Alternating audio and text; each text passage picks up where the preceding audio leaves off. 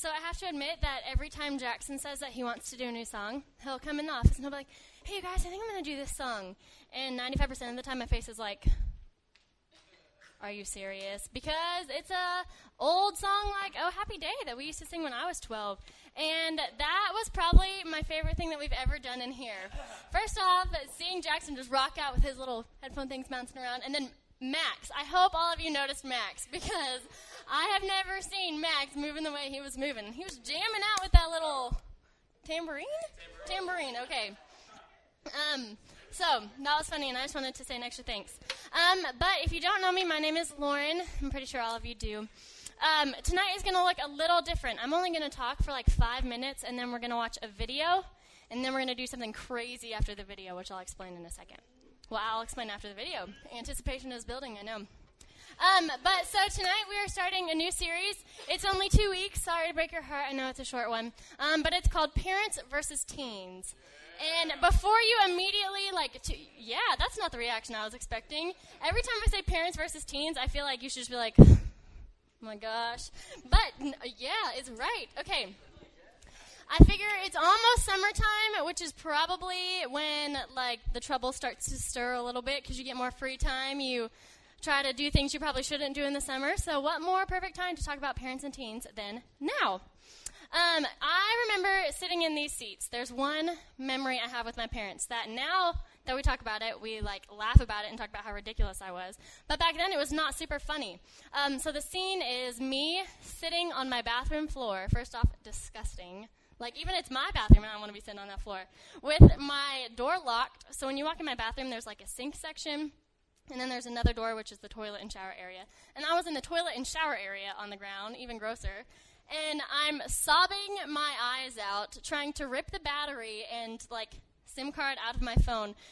With the door, I'm, holding it shut because we weren't allowed to lock doors in my house. And so, while I'm getting in trouble, I don't think to lock it. I'm just, holding it shut as tight as I can. My parents are open the door, and I'm sobbing. And I'm like, I hate you, ah, because of a boy. And now that I look back on it, I was just like, man, my parents were so right. I was so stupid. And now sometimes I still think that my parents are wrong about some things, but as you start to get into your college age years, you will realize that 99% of the time your parents were right about everything. And so that's why this is so important, not only to grow in a relationship with your family, but to realize what you can do to help your family grow together. And tonight is about the myths of a perfect family. So I want to show you guys some pictures to get your mind going on perfect families. Do you guys know who this is? Brady Bunch. Okay, good. So from the outside, looks like a perfect family, right? And there's another picture. Please tell me some girls know this. Gossip Girl. Okay, new obsession of mine. I had to include it, right? From the outside, these families look pretty perfect. Okay, next picture. Modern Family, yeah. I think there's more. Full House, yes, such a good one. I think that's all of them. Another one. Parent Trap. Okay, this is the last one, and I want this one to stay up here for just a second. Another one I thought about adding was Boy Meets World when Blake mentioned it out there. I was like, man, that's such a good one. But this right here captures everything that tonight is about. This family looks perfect, right? But there's not two of Lindsay Lohan's in this world. There is only one of her. This is what we do. You guys, Johnny talked about this in his message a couple weeks ago. How many of you have ever posted a picture of your family just tearing each other apart on Facebook? Everybody's sobbing and someone's just ha! You've probably never posted that on Facebook, right? But you have posted the family portraits where your hair is and you're smiling and your dog is sitting perfectly still, which never happens, right? That's what we post on Facebook. And that's what people are like, oh man, their family looks so perfect. I wish my family was like that. When really their family is probably just as crazy as yours. And so instead of me talking tonight, my friend Mark Matlock, who's not really my friend, we've met once, but that's about it. He doesn't know my name, is going to talk to you guys. Now, I don't know if I should say this, but I'm going to. So the video is kind of cheesy, a little bit. But the things that it says are so stinking good. Like, it talks about issues that I know every one of you have been through or are going through or will go through. So I really want you to listen, and I want you to think, and I want you to take to heart what all of it has, because we're going to do stuff with this later. So cue the video.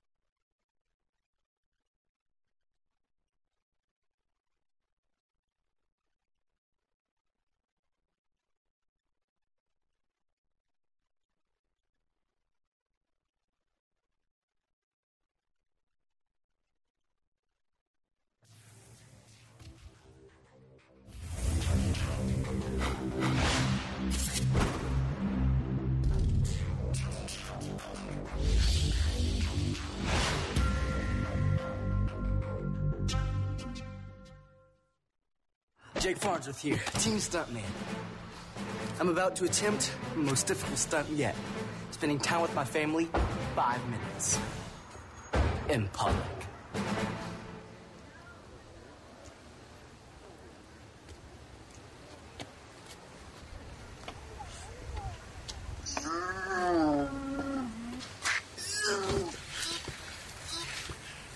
Time! You did it, man. You did it. You're all right. That was good. Here you go. Here's some water. Just breathe.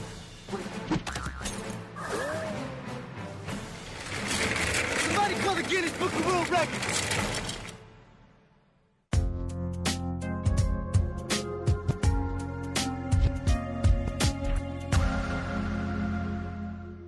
Hi, I'm Mark Matlock, and welcome to Teens vs. Parents. Today, we want to talk about the myth of the perfect family. What, you hadn't heard? There is no such thing as a perfect family. There are some good families out there, but no family is perfect all the time. If you haven't figured that out yet, trust me, someday you might. And that's a very difficult reality. What makes a good family is family time. What I really think is a big part of a good family is a father who loves his children. Something that's really important is communication. I think a good parent is someone who, even though they might not respect your decision, let you voice your opinion even if they don't agree with it. A good parent really needs to be able to adjust. Somebody who sets the child before them. Somebody that you could go and talk to. Someone that you can have an open relationship with, but it's not your friend. Your parents always want you to do something that they could do. You know what I'm saying? Well, they could vacuum. It's your house. When I was in 7th grade, my sister, she was in 8th grade, she tried to commit suicide. She's been one of my best friends all my entire life, if not my best friend growing up. I definitely was hurt with my sister because she was my best friend, and also I thought it was just kind of selfish. She had absolutely no reason to try to commit, no good reason to try to commit suicide. I felt like it was really selfish, and I harbored a lot of resentment. I was angry, I was hurt. I felt like my parents weren't there for me anymore because they were so busy with what was going on in my sister's life. Half of me understood, half of me was like, okay, they need to parent her, and she needs them. But at the same time, I needed them too. I learned at a very young age how to be independent. My parents always taught us to be independent. And so that compiled with the fact that I began to deal with my own problems alone.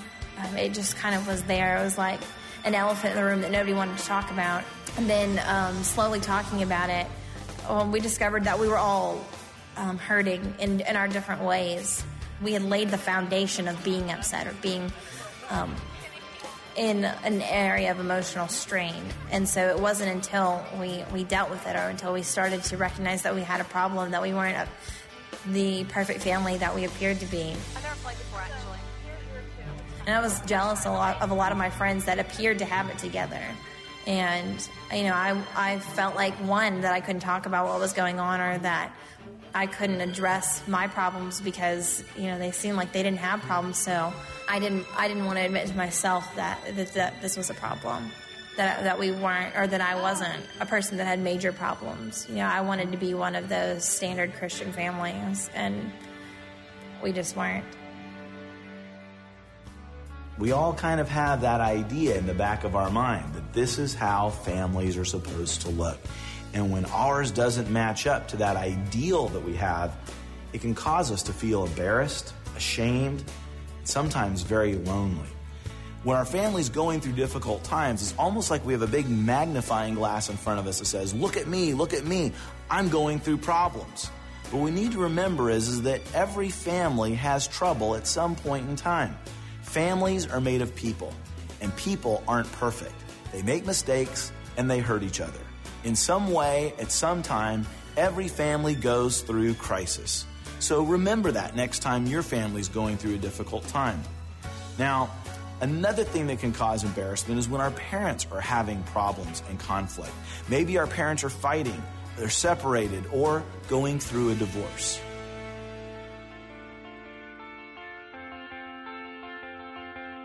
My life growing up has been pretty interesting. It's been easy, hard.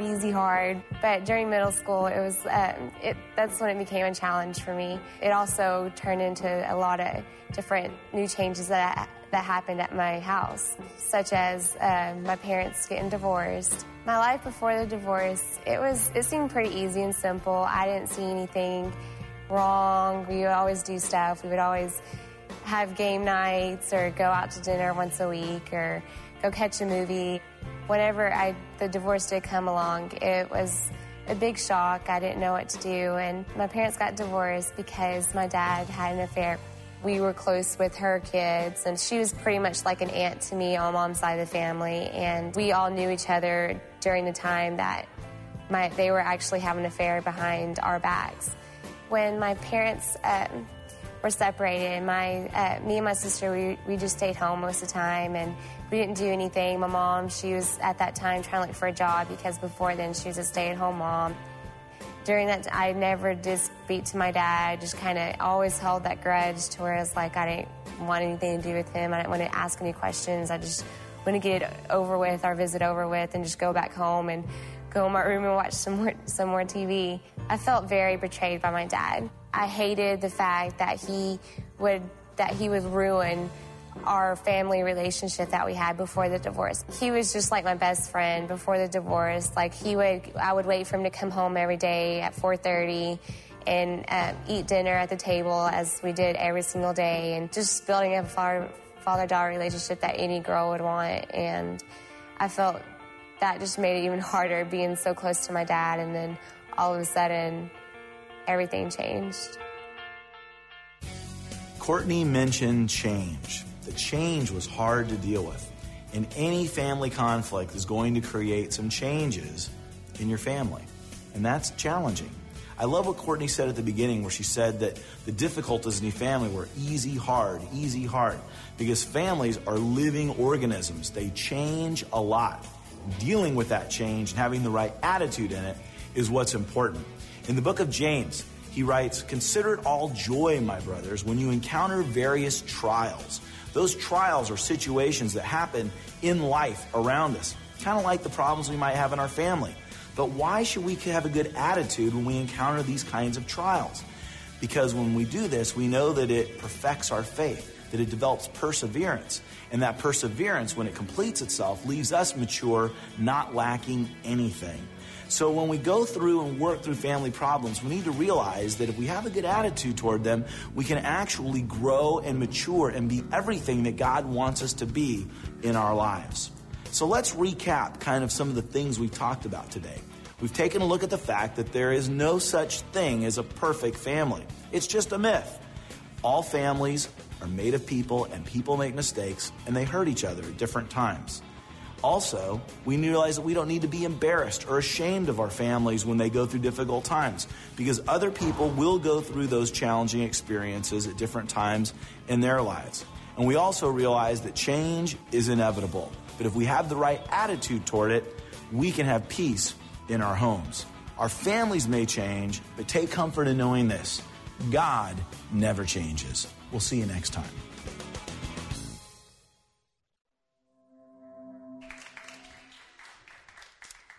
Okay, so like you said, there is no such thing as a perfect family, but a family is what we have. Whether your family is defined as this room, whether your family is defined as a group of friends, your family is what you have.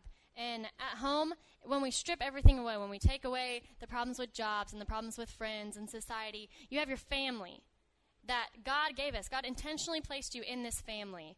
So today what we're going to do is work on how we can really give to our family, because sometimes our family may not always be willing to give to us. But I want you guys to think about what you personally can do to better your relationship with your family.